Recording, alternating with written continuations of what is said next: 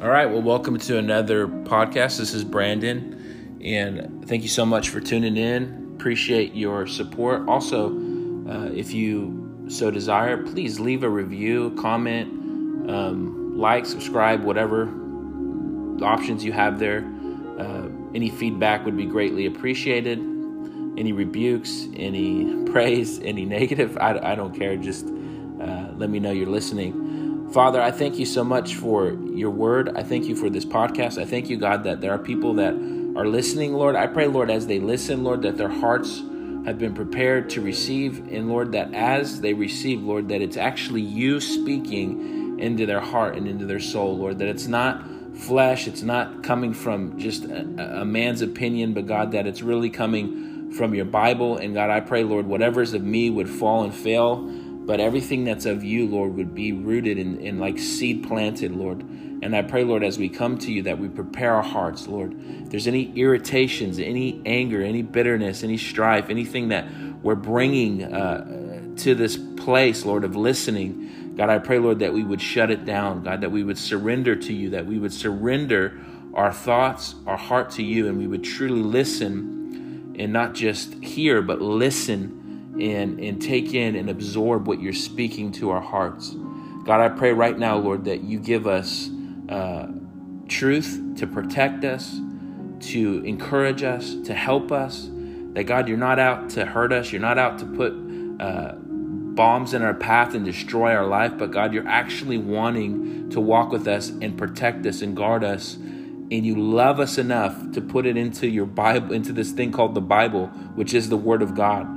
And Lord, I pray, Lord, if there's any bit of doubt or unbelief or looking at the word from this angry, ugly perspective, like the Bible's not true, this isn't real, God, I pray that you would stir that person's passion and hunger again for your word, that they would come at it not from a place of disparaging, looking at it from this very ugly, evil, God's a murderer, God kills, and all this thing that religion has tried to shove down people's throat, but God, they would look at it as a relational thing of getting to know the creator of this whole thing, that all this universe, this world, that there was a creator. We believe it. We know, Lord, as we approach you, if we come to you looking to know you from a place of intimacy, God, you meet us there. But I know, Lord, if we come to you with this arrogance and this idea of, wanting to know you from this inspector place of control or figuring it out. Sometimes, Lord, there's a confusion that happens because the enemy's on that.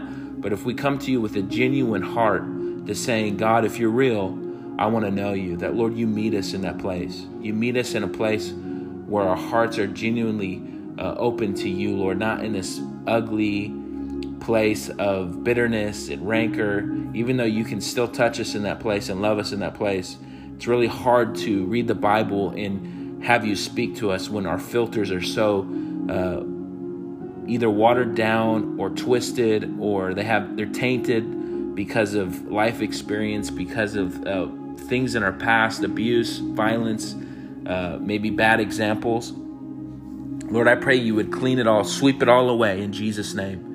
And God, that there would be a fresh wind and a fresh coming with a heart that's surrendered to hear what you want to speak in Jesus' name. Amen. Well, today I want to kind of go in a different direction than I've been going, and I might come back to Acts and continue to read from the book of Acts. But today I kind of want to talk about a subject that may be controversial, may make some people upset, and I'm praying and asking God to give me a balanced a way to communicate this in a balanced way so that it doesn't, make somebody mad or get them to think I'm some kind of, sexist or, opinionated. But I want to talk about what the Bible says about the immoral woman. And this also, you can take these scriptures I'm going to read and you can put them on men as well. You can put them on any person, but I want to focus mainly on what the Bible speaks about in this context. And it's not to say that it can't be a man in this situation, because it very much could be. But we know in history and even in our society today, you see sometimes these situations and you're like, whoa, something's shifty here and shady. And I believe this. I believe God created man and woman, and he created man very distinct and separate from what he created and put in a woman, even though there's similarities, but they are very different. One is a female and one is a male. And their frame, the way they're built is different. A man's frame is very different than a woman's frame. A man's voice is very different than a woman's voice. Okay, a woman's gift set, even that's put in them from creation. There's gifting, there's talent, there's intuition, there's things about the female that are there because of God creating her. There are things about a man that are there because God created that man, and the man and woman are very different. They're not the same. And there's a lot of gender confusion, a lot of stuff that goes on in our society today that's just 100% garbage, baloney, nonsense. And it's demonic because what does it do? It attacks the thought life. It attacks the understanding of what it means to be a man, of what it means to be a woman, right? We have all these people with their opinions, but why don't we just go to the Word of God and let the Word of God speak to our heart?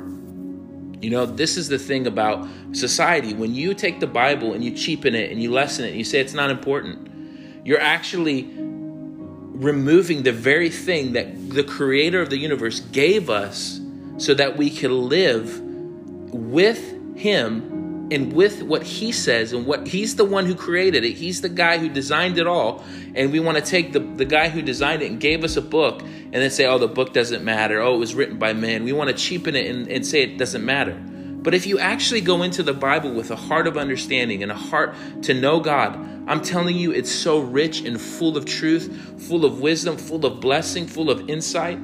It'll change your life. It'll give you a foundation to live from. I'm not talking about the religious nonsense of the religious church and the religious systems of putting on garb and doing traditional things. I'm not talking about that version of the Bible. I'm talking about the actual reading of it, and out of the stories and out of what it shows, right? It shows dysfunctional humanity, right? It shows a humanity that is broken, that is busted, that hurts itself, that makes bad decisions, and God being there in the Old Testament to love, to forgive, to show mercy, to heal, to deliver, to give them a way out. But then man still making bad decisions and broken and rebelling against God, hating God, turning from God, going their own way, and then running into problems and chaos and destruction.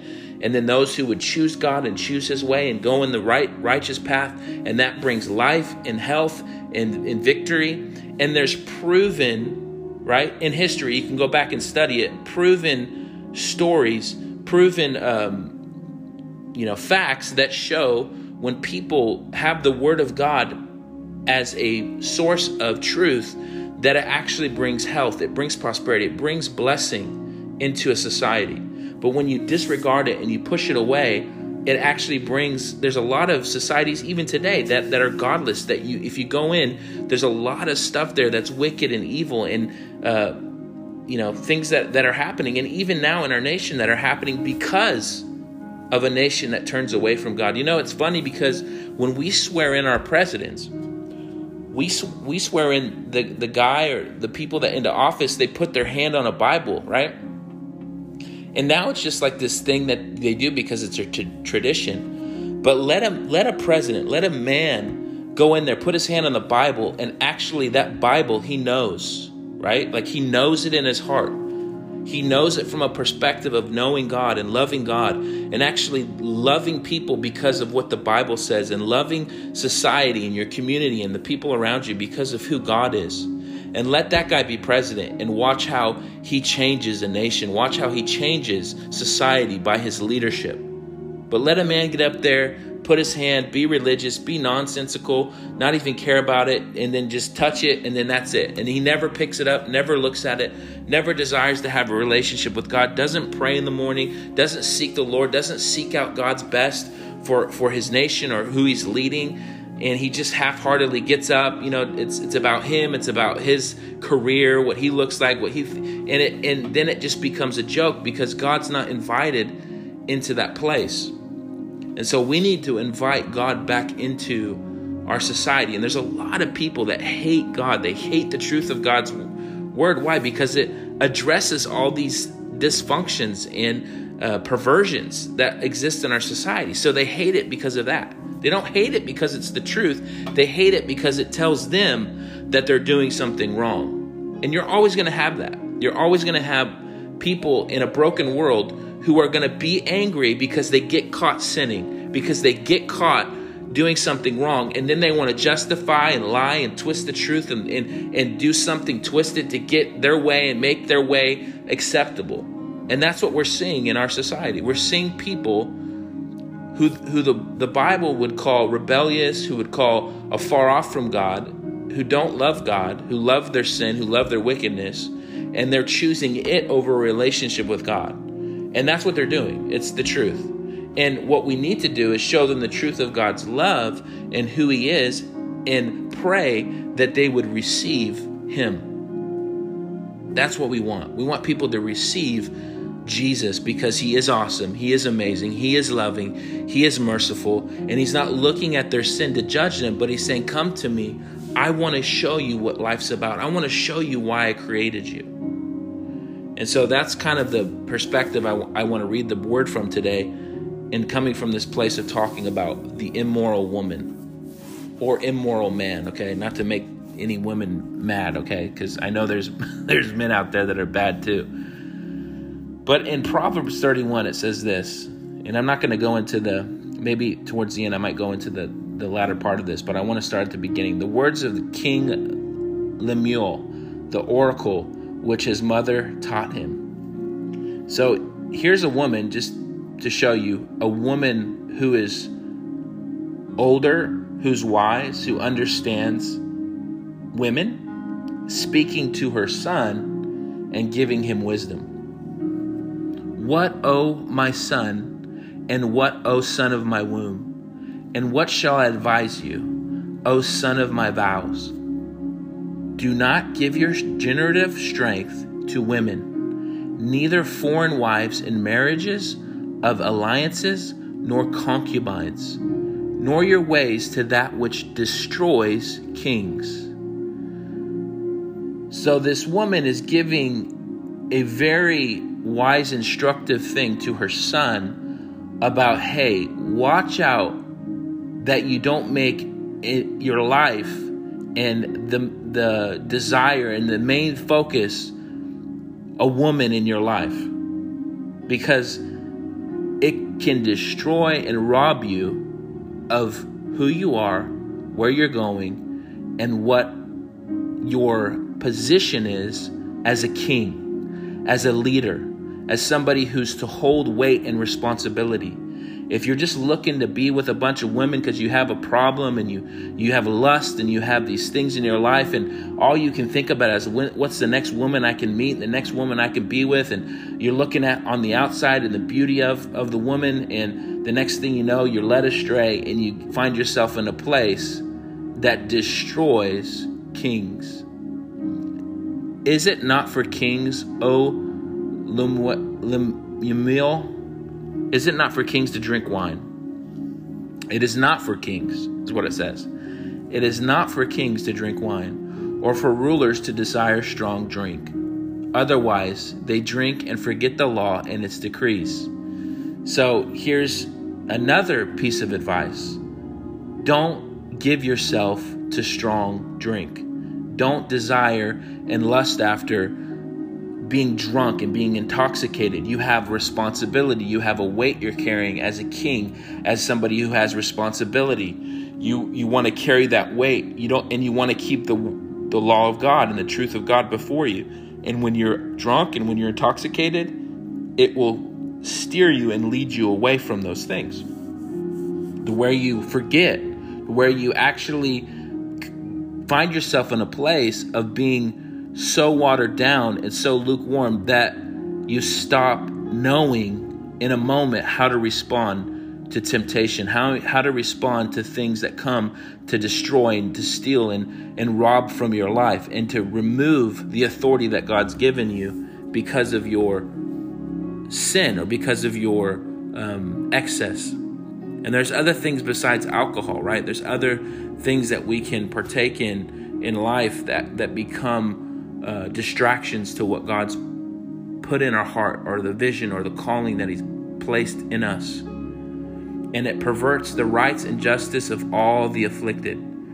So you see, people can be drunk with power. They can be drunk with money. Next thing you know, they're looking to have power and money over helping people, over having justice in the earth, having laws that help purify and keep people in a place of walking, correctly, and not having crime and it multiplying in the earth, because the rulers and the ones in charge aren't actually concerned about the people. They're more concerned about their pocketbook, and they're more concerned about keeping power than they are actually establishing and helping society, helping people actually be healthy, whole, productive.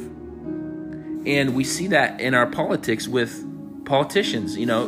How many times do you hear jokes and bad things people say about politicians? They're liars. They're all liars. There's a difference between a politician and a statesman. A statesman is somebody who actually cares and is concerned about the well-being of the people. Where the politician is more the guy who's politicking, right? He's playing the game. He'll say one thing and then he'll flip over here. That's why you always see those old videotapes of the politician saying one thing and then now he's flipping. Why? Because he's trying to win the affection of the people so that they keep him in power, because he doesn't want to lose his place of prominence or his financial gain or whatever it is. He's afraid. Because why? Because he's in a position, because he's got the fear of man on his life instead of the fear of God. And I believe a statesman who walks with the fear of God is going to be concerned about the people and giving them what they need and not what they want.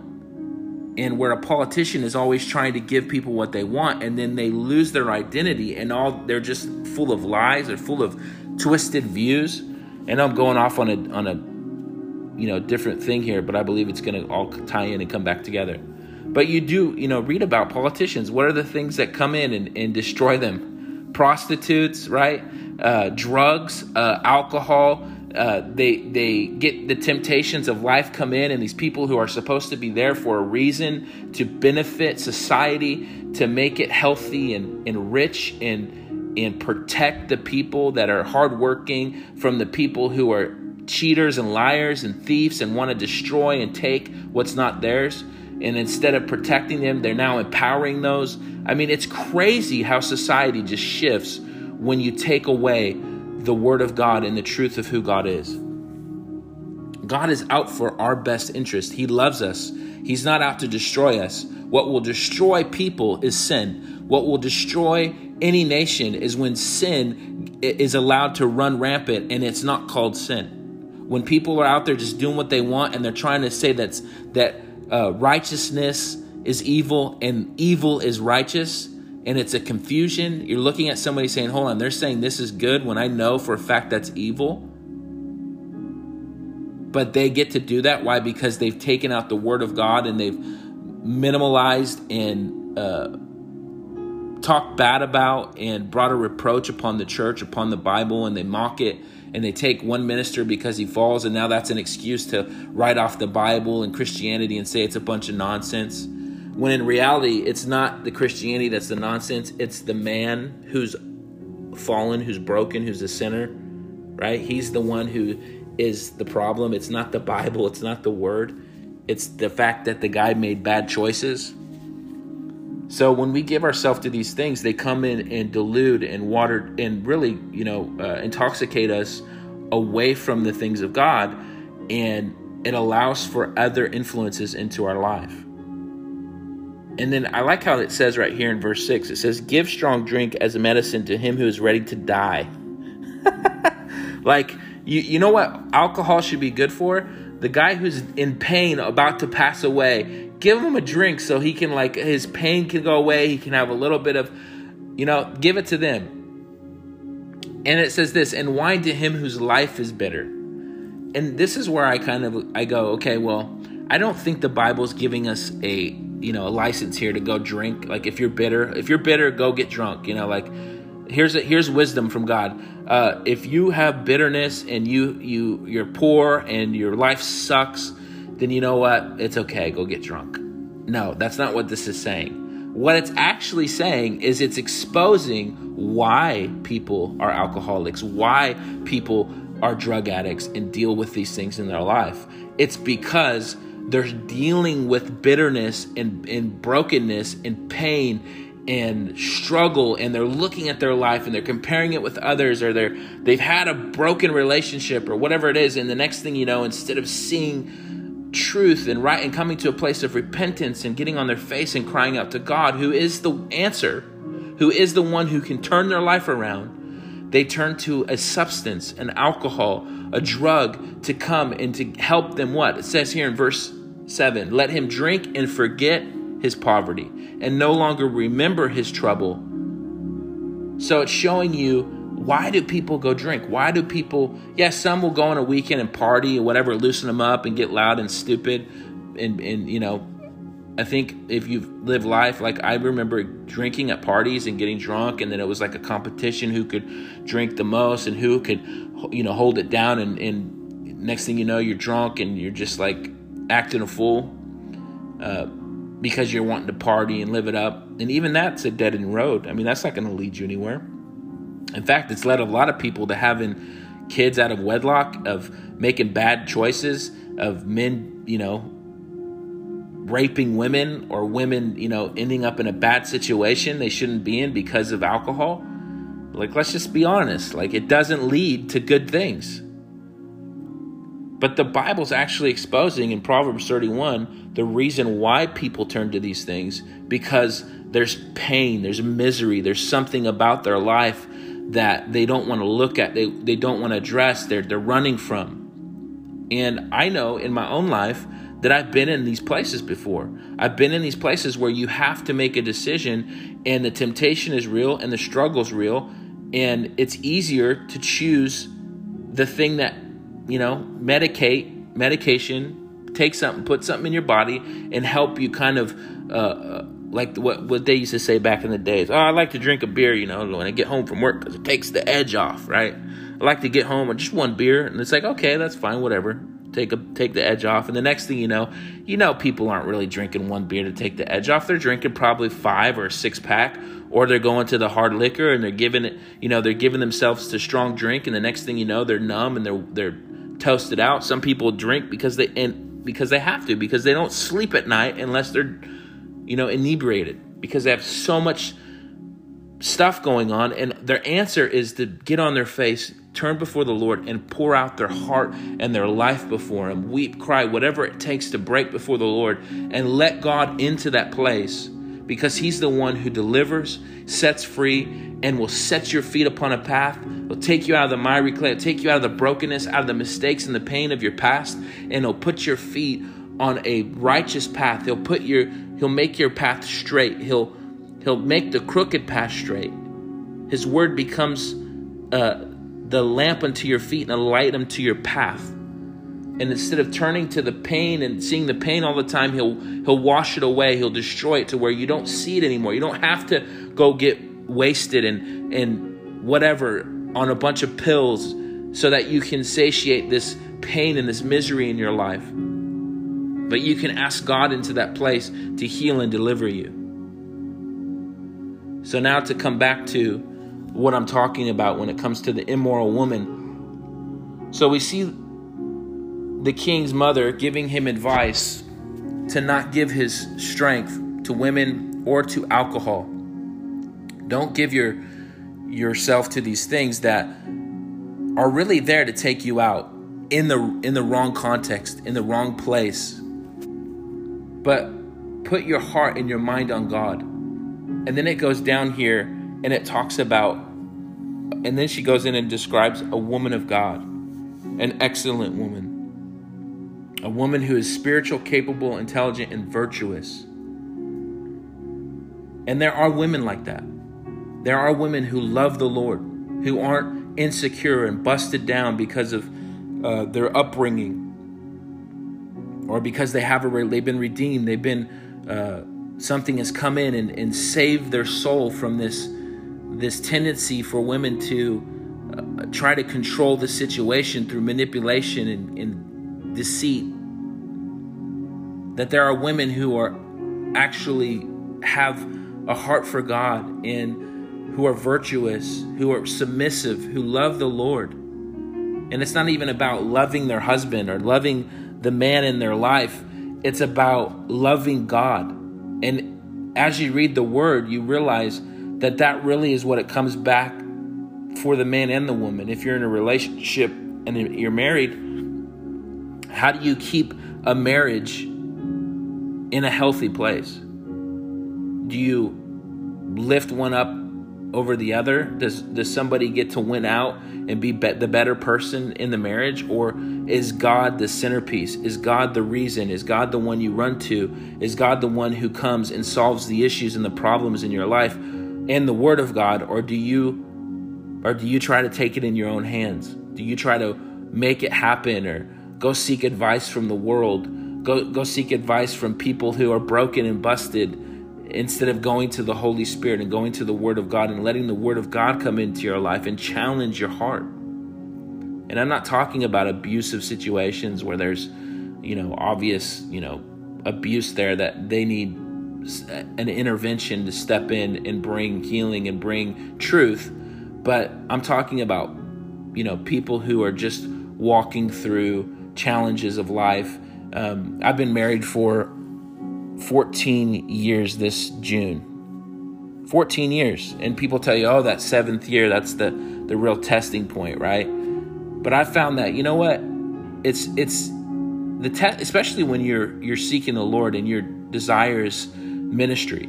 You don't think the devil wants to come in and destroy your marriage, then there's the number one thing that you have to okay, now I'm going to realize I have an enemy he wants to destroy my family because I've made it my goal and my passion to destroy his kingdom and to tear down and destroy what he's trying to build up in the world. And so to think that he's not going to try to come in and cause problems and division and destroy my home is me being delusional. I mean, it happens to people who don't love God. So when you do love God, don't think that it's turned up a little bit more because he's trying to destroy what God put together. And the Bible even says, let no man put us under what God has brought together. And the way that me and my wife have walked through some of the challenges of life has not been by destroying one another, but it's been by turning to God and letting him heal, letting him show us and reveal to us the areas in our life that need to be changed, surrendered, delivered. There's areas in our life that have to come up under submission to him, and it has to be out of a love for him and a love for one another. But you can't truly love one another with that natural love. The sexual love, it's awesome and it's incredible, but it doesn't save marriages. There are people who have incredible sex, but then hate each other and destroy each other and want to rip each other's heads off. There are people who, have sex in their marriage and it doesn't answer the deep longing in their soul for companionship. And it was never meant to, because you're never meant to marry somebody for them to become God in your life. God is the one who meets those needs and those desires in us. And he can amplify and pour into the marriage, right, health and wholeness as we submit to him and invite him in his precepts and his truth. And not allow for sin and lying and all the things that come into marriage to try to break down and destroy the unity of the man and woman. So there are excellent women. There are awesome women. I believe I'm married to one. I know, because I'm married to a woman who is an incredible example of patience, of kindness, of mercy, who is gentle, who loves God, who wants to be pleasing to the Lord. more than she wants to please me, I believe she wants to please God. And I give her that space. I'm not trying to control her and make her me, and she's not trying to make me her. And I think that's another issue that comes up in marriage, is you try to control and manipulate and make somebody you instead of loving the person for who they are, which is really what you signed up for. And really, because in those type of situations where people meet and they get all lovey-dovey and it's all the honeymoon phase, right? They call it. And we put on our best and all this stuff. And then you're married for 5 years and you get to see, all the behind the scenes of the person's life, the weaknesses, the things in their life that stink, the attitudes, the selfishness, the pride, all the things that come up and try to choke out love and try to destroy and cause little seeds of dysfunction. And then you have kids that bring a whole nother level of challenge and challenging selfishness, challenging how you view life. And it comes and it challenges the marriage. And those things are there as a benefit if God is in the middle. If God is not there, then those things come and they will be the detriment. They will destroy the connection instead of actually making it stronger with God. And with God, He makes it stronger. He makes it deeper. He makes it even better. And with time, your marriage doesn't get hard and rigid, and then you hate, and you look at your spouse and you just like, oh my God, this ugly and you're just like at a place wanting to like completely run away from them. Or does it get richer? Does it get sweeter? Does the embraces, does the love get sweeter? Does it get more passionate? Does it feel even worth more of the choice you made because you go through the hard times you go through? There's value, there's investment, and you've given yourself to something 100%, not because of feelings, not because you feel it, but because you've given yourself to it because of God as an example. He gave Himself all the way to the cross. He gave Himself as a sacrifice. And you have to hold on to that and be committed to your marriage, to your kids. Even when you fail, even when you mess up and you're the reason for the pain, you have to still stay faithful and still stay connected. And it's the same on the other end. When your spouse fails you or when they don't measure up to what you think they should be, you have to stay the course. And it's important to find a godly man or a godly woman, because there's nothing like it in the world. It's actually a rare thing to find people who love the Lord and who are sold out to God. It's like finding that gem, like the Bible talks about in Proverbs 31. If you continue to read there, it says, her value is above rubies, like a lily among thorns, or I can't remember exactly what it says. I just had it in front of me, but I'm kind of going down a different path here. But that in a man or a woman, that godliness and that desire for God is more valuable than a guy with all the money, a woman who's, hot, looking like, wow, she's beautiful. But then you get behind the scenes at the heart and it's just wickedness. It's vile, selfish brat, right? Or the man who's selfish and egotistical, and it's all about him, and he abuses women, he uses women, he doesn't even care. It's all about sex. They're it's like they're a material, they're an object of that he uses up. And there's men out there that are like that. They actually live their life proud that they are a player, and they sleep with all these women. So there's men out there that are dirty, and then there's women out there that are dirty. But this is specifically to the man of God and to the man who has a heart for the Lord. This scripture goes to what I'm going to share with you, Proverbs 5. Let's go ahead and go there. My son, be attentive to my wisdom, godly wisdom learned by costly experience. Incline your ear to my understanding. So here it is. God is saying again, like I prayed about in the beginning of the podcast, that your ear would be inclined, that you would listen and you would find understanding, that it would come into your soul and you would go, oh, I understand. What is understanding? Understanding is, I didn't know that before, but now I do, and I have a perspective that now brings a resolve and brings a peace. It almost like lifts a weight of not knowing, like not knowing something and being in a place of limbo or whatever. It's kind of a tension. It's an uncomfortable place. But when you have understanding come into your life, it removes the tension and gives you a place to move from, right? Like if you're in you're building something and you want a foundation to build on, the understanding is a foundation that you can build on and have it be sturdy. If you don't know and you're unsure and you try to build and the foundation isn't laid, then be careful, because as you build, something's going to come along or something's off and your whole building's going to fall. So we need understanding in our life. We need understanding about God's ways and his truth. It says that this is the reason why we need it. So we exercise discrimination and discretion, good judgment. And your lips may reserve knowledge and answer wisely to temptation. For the lips of an immoral woman drip honey like a honeycomb, and her speech is smoother than oil, but in the end she is bitter like the extract of wormwood, sharp as a two-edged sword. How many people do we know? I'm telling you, the bars are full of them, of men who've been destroyed and busted because of a bad relationship, or even women because of an abusive relationship.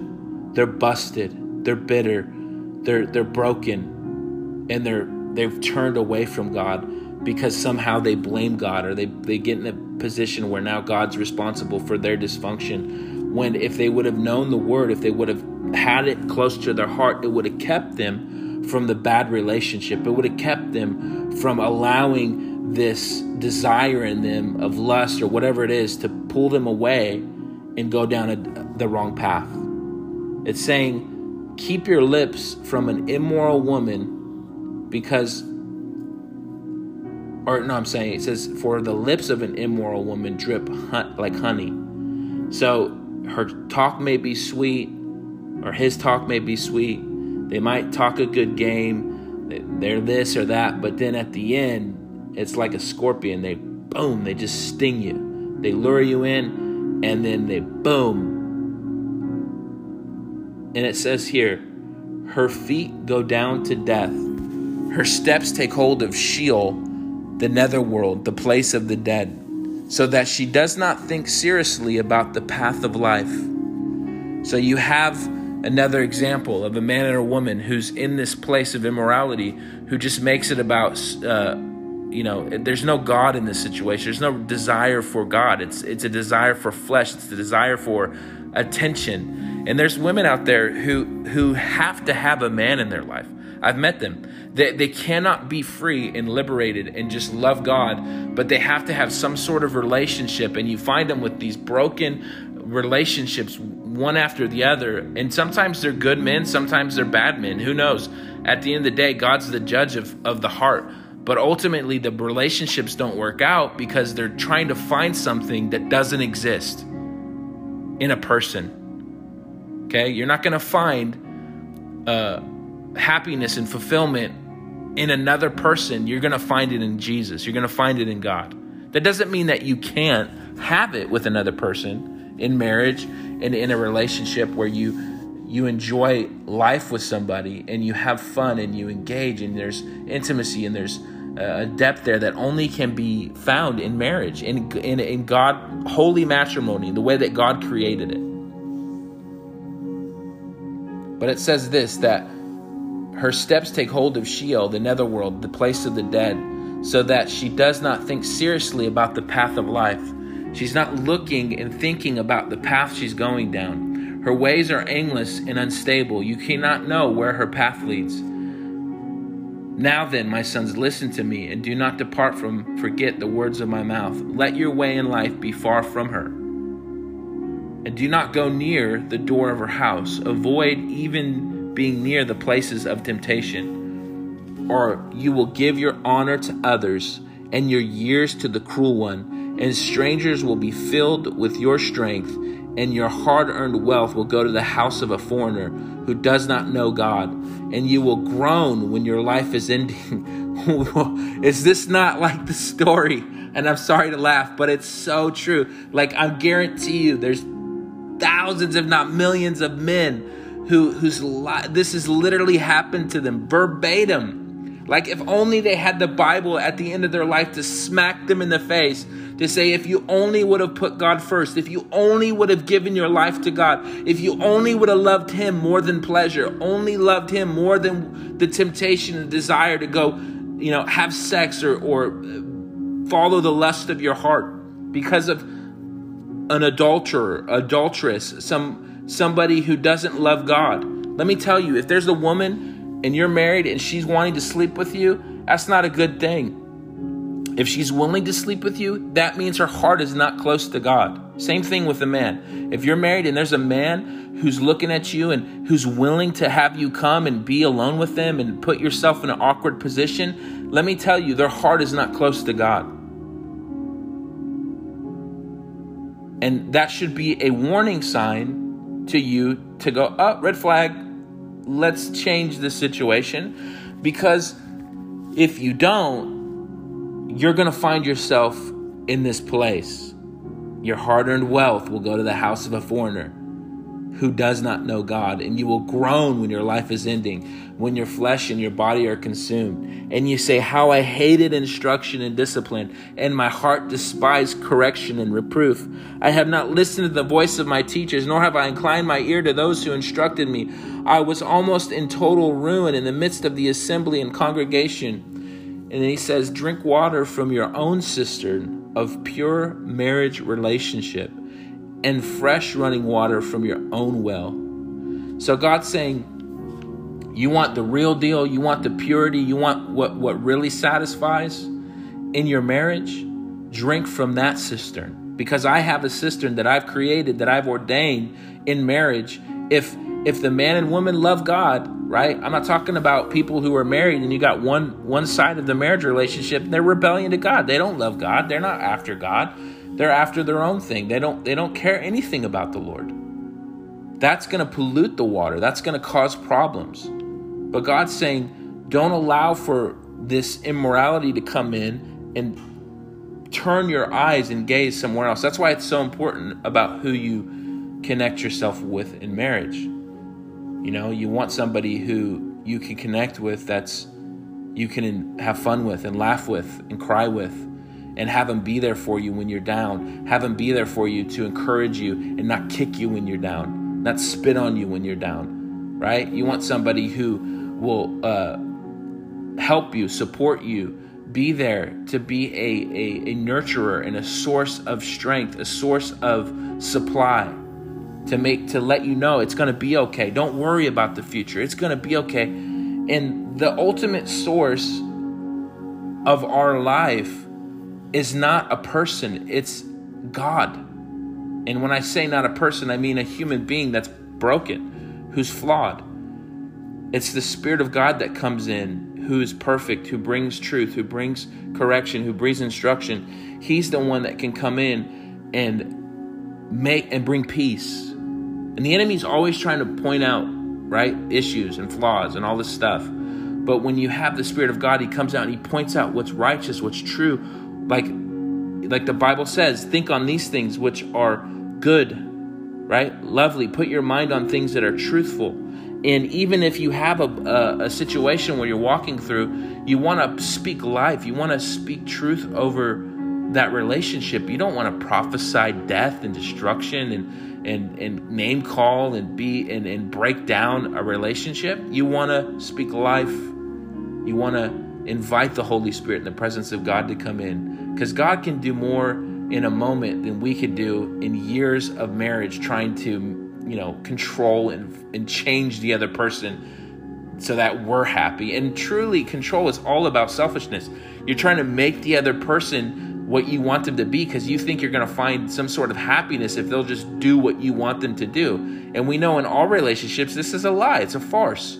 You're never going to control somebody and find happiness, especially if it's out of that controlling spirit. And there are women who are in marriages who are manipulative. They try to control their husband. They try to run the show.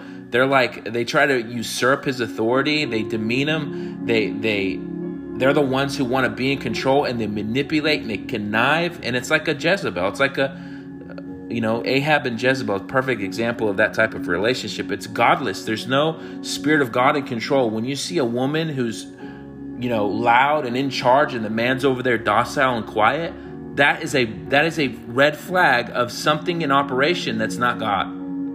Okay.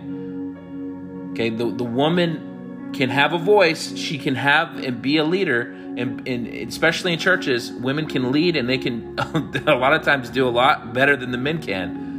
But at the end of the day, the man is the leader and the head of the home, and there should be you're carrying a mantle. You're carrying something that God has ordained, and it shows up in the way that you carry yourself, right? It doesn't show up in this abrasive, abrupt, woman always trying to force her way into a situation and control and dominate the relationship.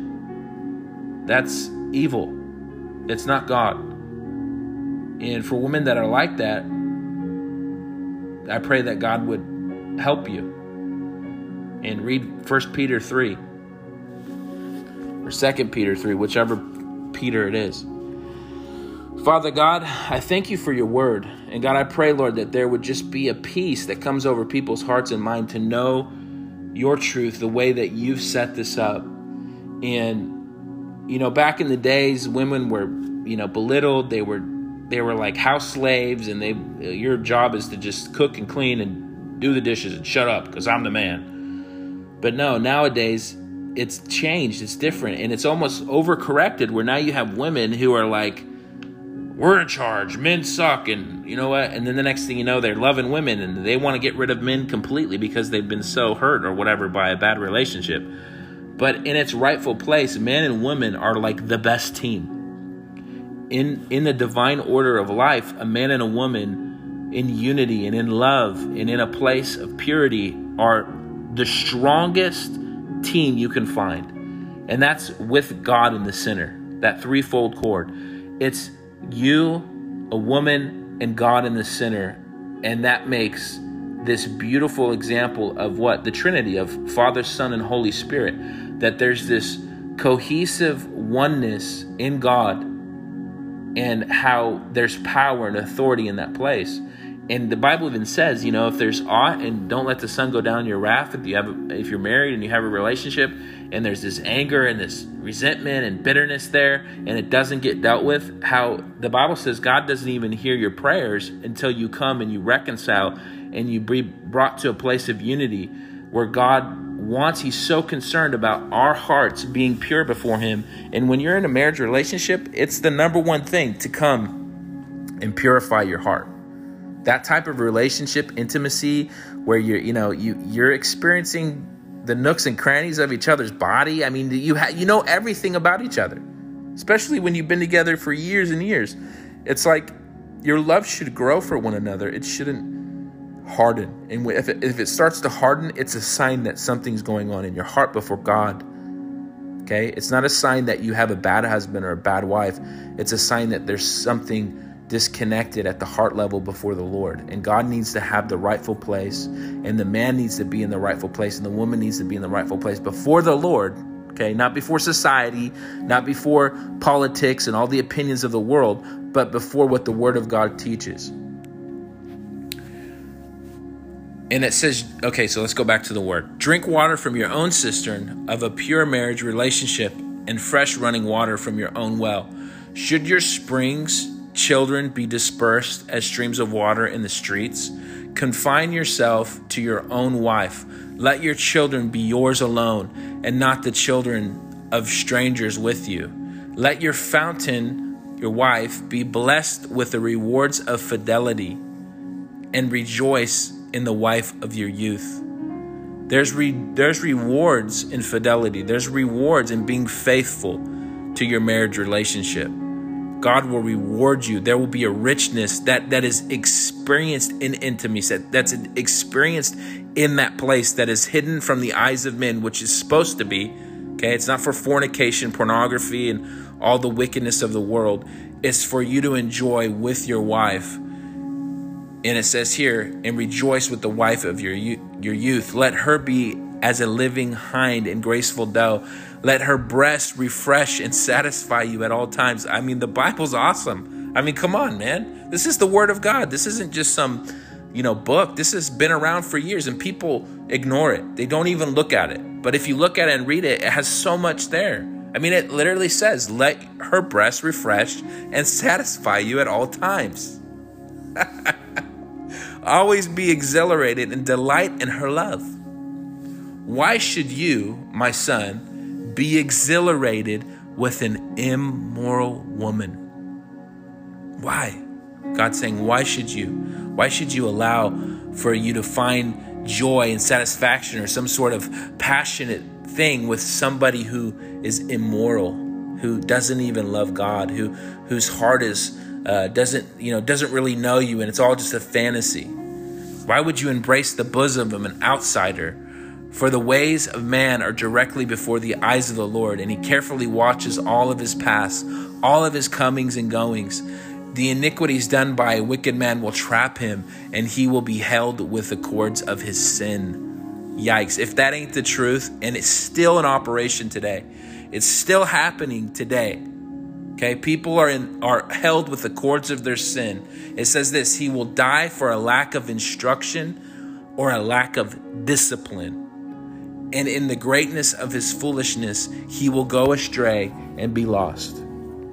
How many people in Hollywood, if they just had Proverbs 5 that they read every morning, would have a strong relationship, a strong marriage, and would avoid getting into relationships with women that are going to destroy them and totally just rob them of everything that they've earned? We see it in our society today. Let's go on to the next Proverbs, which is Proverbs 7. And these are really the verses I wanted to get to today, because I read these quite often. And one of my favorite Proverbs is Proverbs 2. And at the end, it gives a warning in the same vein as these two chapters in Proverbs. But we see that God gives us instruction. He gives us insight into humanity, into his ways, and how he wants us to live. My son, keep my words and treasure my commands within you, so they are readily available to guide you. Keep my commandments and live, and keep my teaching and law as the apple of your eye. Bind them securely on your fingers. Write them on the tablet of your heart. Say to skillful and godly wisdom, you are my sister, and regard understanding and intelligent insight as your intimate friends, that they may keep you from the immoral woman, from the foreigner who does not observe God's laws, who flatters with her smooth words. For at the window of my house I looked out through my lattice, and among the naive, the inexperienced and gullible, I saw among the youths a young man lacking good sense, passing through the street near her corner, and he took the path to her house in the twilight, in the evening, in the black and dark night. And there a woman met him, dressed as a prostitute, and sly and cunning of heart. She was boisterous and rebellious. She would not stay at home. At times she was in the streets, at times in the marketplaces, lurking and setting her ambush at every corner. So she caught him and kissed him. And with a brazen and impudent face, she said to him, I have peace offerings with me. Today I have paid my vows. So I came out to meet you, that you might share with me the feast of my offering. Diligently I sought your face, and I have found you. I have spread my couch with coverings and cushions of tapestry, with colored fine linen of Egypt. I have perfumed my bed with myrrh, aloe, and cinnamon. Come, let us drink our fill of love until morning. Let us console and delight ourselves with love, for my husband is not at home. For he has gone on a long journey. He has taken a bag of money with him, and he will come home on an appointed day.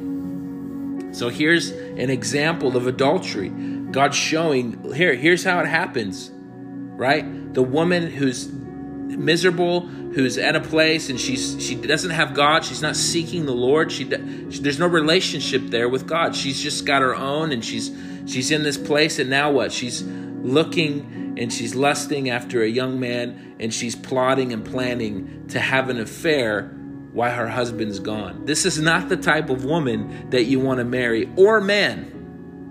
A man who, while their wife's gone, plots and plans and has an affair, or is watching pornography, or plans to go to a strip club, or whatever it is. The things that come to tempt men, right? Men are tempted, and you have a bad relationship, and you don't have love, and you're not, and so the next thing you know, you're making excuses, and you go and you're married, and you want to plot and plan an affair.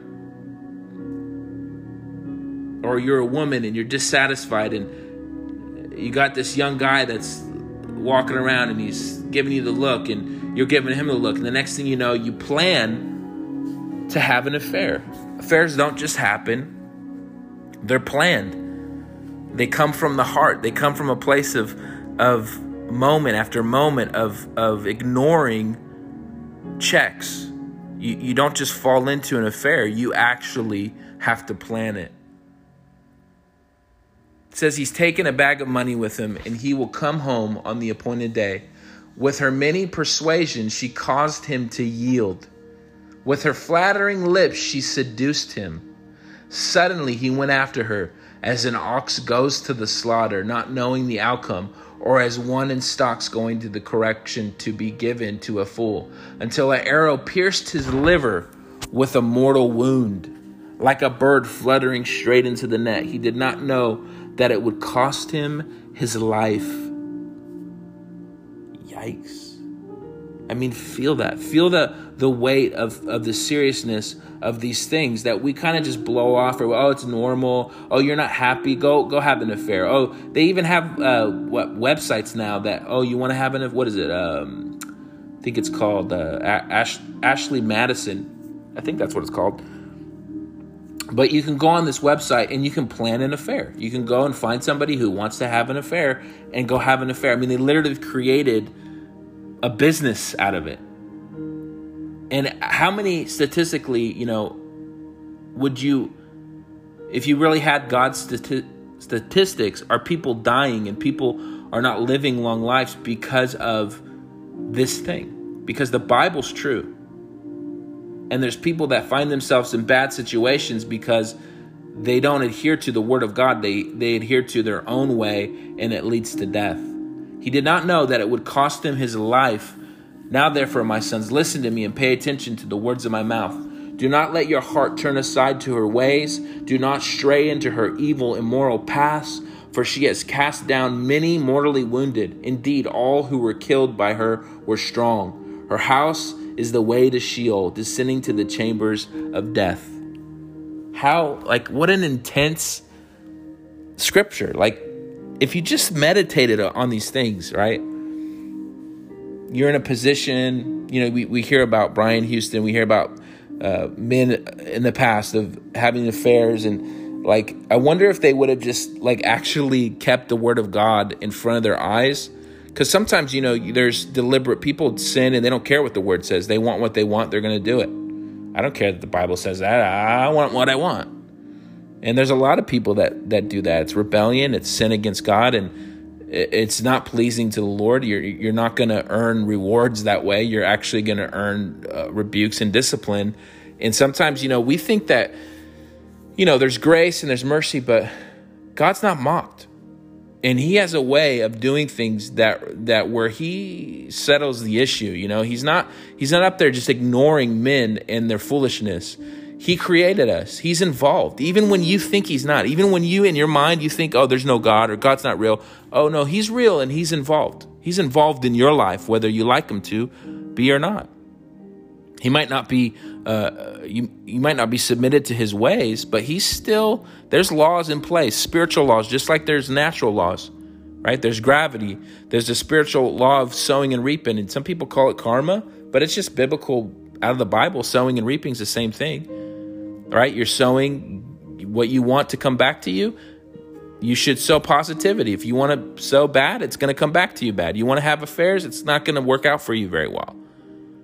Any sin is pleasurable for a season, right? There's sin in our life where we actually enjoy it. We have fun. It seems fun, but then the end of it has a sting. That's why when I was younger and I did all these drugs, like speed and cocaine and acid and stuff like this, it might have been fun for that time you're peaking and you're high, but let me tell you, there's a come down that's miserable.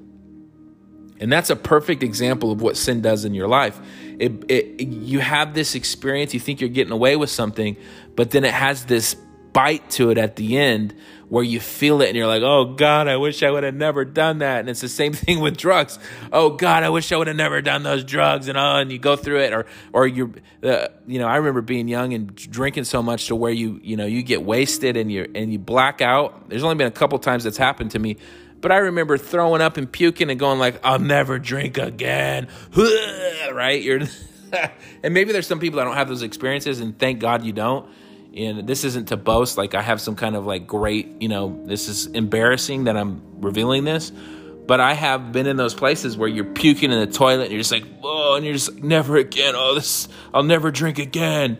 And then couple weeks go by and you're drinking again, right? Maybe not as much, but that's how foolish and how dumb us without God is, right? We really aren't that smart. That's why I don't understand how people can be atheists and agnostics, because they just have they have the answer. There's no God.